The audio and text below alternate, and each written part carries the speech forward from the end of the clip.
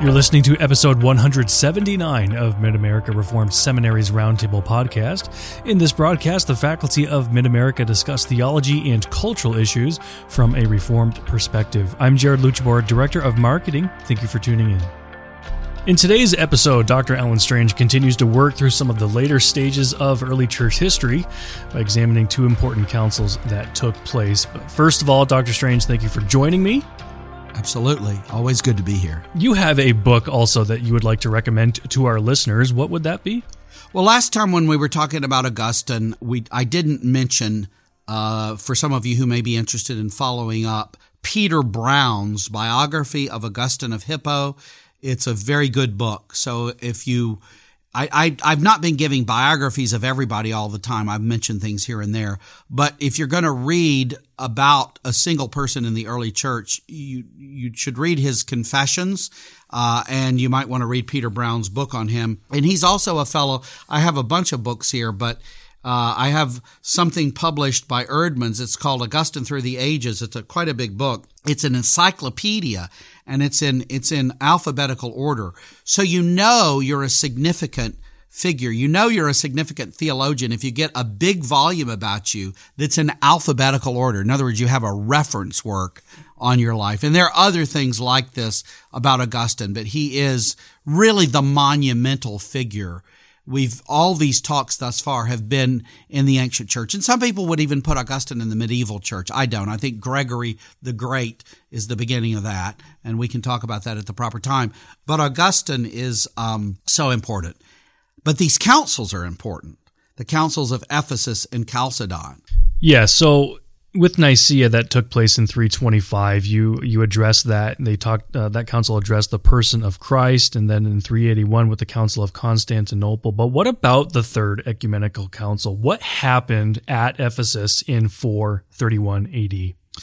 Yeah, so things kind of, you might say, get picked up there. We've looked at the two councils from the 3rd century, the 4th century, and these ones in the 5th century are quite important. And you might say sort of cap off a significant part of especially the Christological controversies, the controversies having to do with Christ. So Cyril of Alexandria was a fellow who, he succeeded Theophilus.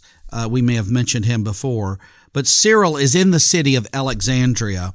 And I just recall for you that Alexandria sort of stands over against Antioch. In the city of Antioch, they took a very kind of, you could say, literal, grammatical, historical approach to Christology and to Scripture.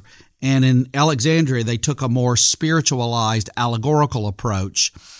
And I've also said before that our view would sort of lie between them two, a kind of typological view. In other words, if you take the approach of Alexandria too far, you end up with a Christ who is God and not properly man. And if you take the Antioch approach too far, a kind of grammatical, historical, literal approach, they're able to deal with his humanity, but not sufficiently with his deity. And so we're still dealing with that issue. Now, Cyril, again, as appropriate for somebody from Alexandria, so stressed the unity of the person of Christ, what we would call the hypostatic union of the two natures, the deity of Christ and the humanity of Christ. He so stressed that over against Nestorius's emphasis on the two natures. Nestorius really wanted to emphasize sort of the you could say the separateness or the distinctness of the natures.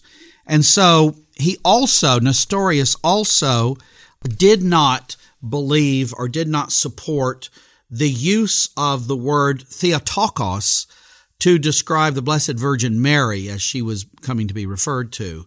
And Theotokos means something like God-bearer. Later on, it will be in the Latin version, Mater Dei, translated as Mother of God. But God-bearer or Mother of God, either are okay. Some of our Protestant listeners might think, well, we don't believe that about Mary, that she's the Mother of God. Well, all that meant at the time in the 5th century, all that Cyril meant by it, and that Nestorius misunderstood, was that Mary is in fact, the one that she gives birth to is in fact God himself, God in the flesh, God of God, very God of very God, begotten, not made, as we confess. And so Mary gave birth to one who was the second person of the Blessed Holy Undivided Trinity, who was God from heaven himself. Those who didn't like the word Theotokos, some wanted to use the word Christotokos and Christ bearer. But some of them, I don't believe Nestorius was guilty of this. Nestorius ultimately doesn't prove to be perhaps a Nestorian, but there were those who used the favored term among the Nestorians, Christotokos, Christ bearer, to mean that what Mary had was a man who became God. It's the heresy called adoptionism. You see, we believe that Jesus was God who became a man. There's this heresy called adoptionism. It's part of dynamic monarchianism. A little something there for nothing. Dynamic monarchianism, which teaches that Jesus is in fact this great man who becomes God, probably at his baptism, because there you see the Father saying, "This is my beloved Son, in whom I'm well pleased," and the Spirit in the form of a dove is seen there. And so there's a whole theology based on that. Well, part of the reason then the church wanted to use the word Theotokos was to make it clear that the one that Mary bore was in fact God. And he received his humanity. The Orthodox doctrine is he receives his divinity, of course, because he himself is divine. He's conceived by the seed of the Holy Spirit, not through human agency. And he receives his humanity from his mother Mary. So he receives the deity as part of the Godhead. He possesses that always, but he receives his humanity through his mother Mary. And so that was part of what that was looking at and affirming. So what happens is ultimately Nestorius, here's the bottom line, Nestorius can't properly account for the hypostatic union. In other words, Nestorius talks about the two natures, that Jesus is God and man. As I said, I don't believe he was an adoptionist. But the hypostatic union talks about how these two natures come together in one person. We could say the two natures, rightly understood in the hypostatic union, bespeak the integrity, here's a big word, the integrity of the theanthropic person. The theanthropic person refers to Jesus as the God-man and the integrity of his person. So Nestorius has a problem in really relating these two things so that these two natures are in one person. So though he doesn't formally say that Jesus is two natures and two persons, it's concluded that from his approach in which he's unable to properly relate the two natures and just keeps them distinct, that you end up functionally with two persons. And so that always sounds strange to people when you're teaching it. If you just say two natures, two persons, and they say, well, Nestorius believed Jesus was two persons? That sounds ridiculous. Well, he didn't actually put it quite like that, but that is where this goes because he could not relate them. And so what happened at Ephesus is there is a condemnation of this approach as it was understood of Nestorius, and the formal title Theotokos is approved, that Mary is in fact the God-bearer or the mother of God.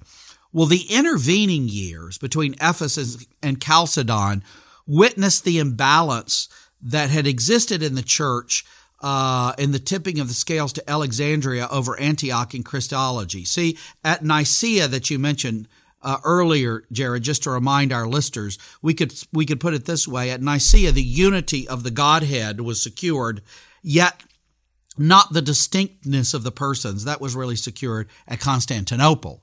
And you have something similar. At Ephesus, you have the hypostatic union that Jesus is one person. That's secured, but not the distinctness of the natures. That's what you get at Chalcedon. And so you have this problem that arises back in Alexandria, right? So Nestorius was very influenced by Antioch, so he tended to go in that direction. Now, you have this influence of Alexandria coming to the fore again, and you have a fellow named Eutyches. And Eutyches comes to teach that there were two natures before, but only one after the incarnation. So Eutyches says there's a kind of theoretical moment at which, Christ, who is the second person of the Blessed Holy Undivided Trinity, his deity is present, and there's this humanity united to it that just in almost like a theoretical instance, there's a distinction. But the moment it's united, the deity, he would say, of course, logically and rationally, is going to swallow up the humanity. So if Nestorius had a problem showing the unity of the person of Christ, Eutyches has a problem with the distinctness of the natures. And Chalcedon in 451, 20 years after Ephesus, is really going to be the sought-for redress of these grievances. And I should say, Leo the Great was the Bishop of Rome then, and he had been appealed to. Eutyches appealed to Leo a couple of years before this council, and Leo condemned him. It was interesting, Eutyches said to Leo, "Oh, well, aren't I orthodox?" And Leo basically said, "No, you're a heretic." And that becomes the basis of the formula for Chalcedon. I've urged a few things that you read from the ancient church. The Confessions last time, I've talked about Athanasius on the Incarnation or Basil on the Holy Spirit. This isn't a really long document, but I would urge all of you to Google and read. It's a short document, the tome, what's called the Tome of Leo. And there really is nothing quite like it. It certainly has a lot of the same kind of language that Augustine does. Listen to this language where he's relating the two natures in one person, where he's bringing it together and what Chalcedon will confess. Leo says, so the proper character of both natures was maintained and came together in a single person. Lowliness was taken up by majesty, weakness by strength, mortality by eternity. To pay off the debt of our state, invulnerable nature was united to a nature that could suffer, so that in a way that corresponded to the remedies we needed, one and the same mediator between God and humanity, the man Christ Jesus, could both on the one hand die and on the other be incapable of death. Thus was true God born in the undiminished and perfect nature of a true man, complete in what is his and complete in what is ours. And in another place in this, I'd love to read more of it, but he says, so without leaving his Father's glory behind, the Son of God comes down from his heavenly throne and enters the depth of our world. Just that statement, because we tend to think, because Wesley was a little off on his Christology, he left that throne above, but there's a sense in which he never left the throne. That makes it all the more amazing that he remains fully who he is as God, and he becomes fully who we are as man. Now, I hope all of our listeners are stopping and thinking and pausing. You're praising God, but you're saying, my goodness, he remained fully God in every sense of the word, and he became man. What did his humility consist of? In becoming man, not in emptying himself of being God in any way. The emptying was that he became man. He who gave the law came under the law. He came under the power of the law. He submitted to the law, and he submitted to the death of even the cross. So this is the humiliation of our Lord Jesus Christ, not that he somehow put off being God. He didn't. And it's put this way in the formulary that the church adopted. In condemning Eutyches and confessing in its key statement that Christ existed, it put it this way: Christ existed in two natures which undergo no confusion, no change. That's against Eutyches. No division, no separation. That's against Nestorius. At no point was the difference between the natures taken away through the union, but rather the property of both natures is preserved and comes together into a single person and a single subsistent being. He is not parted or divided into two persons, but is one and the same only begotten Son, God, Word, Lord Jesus Christ. Thanks be to God.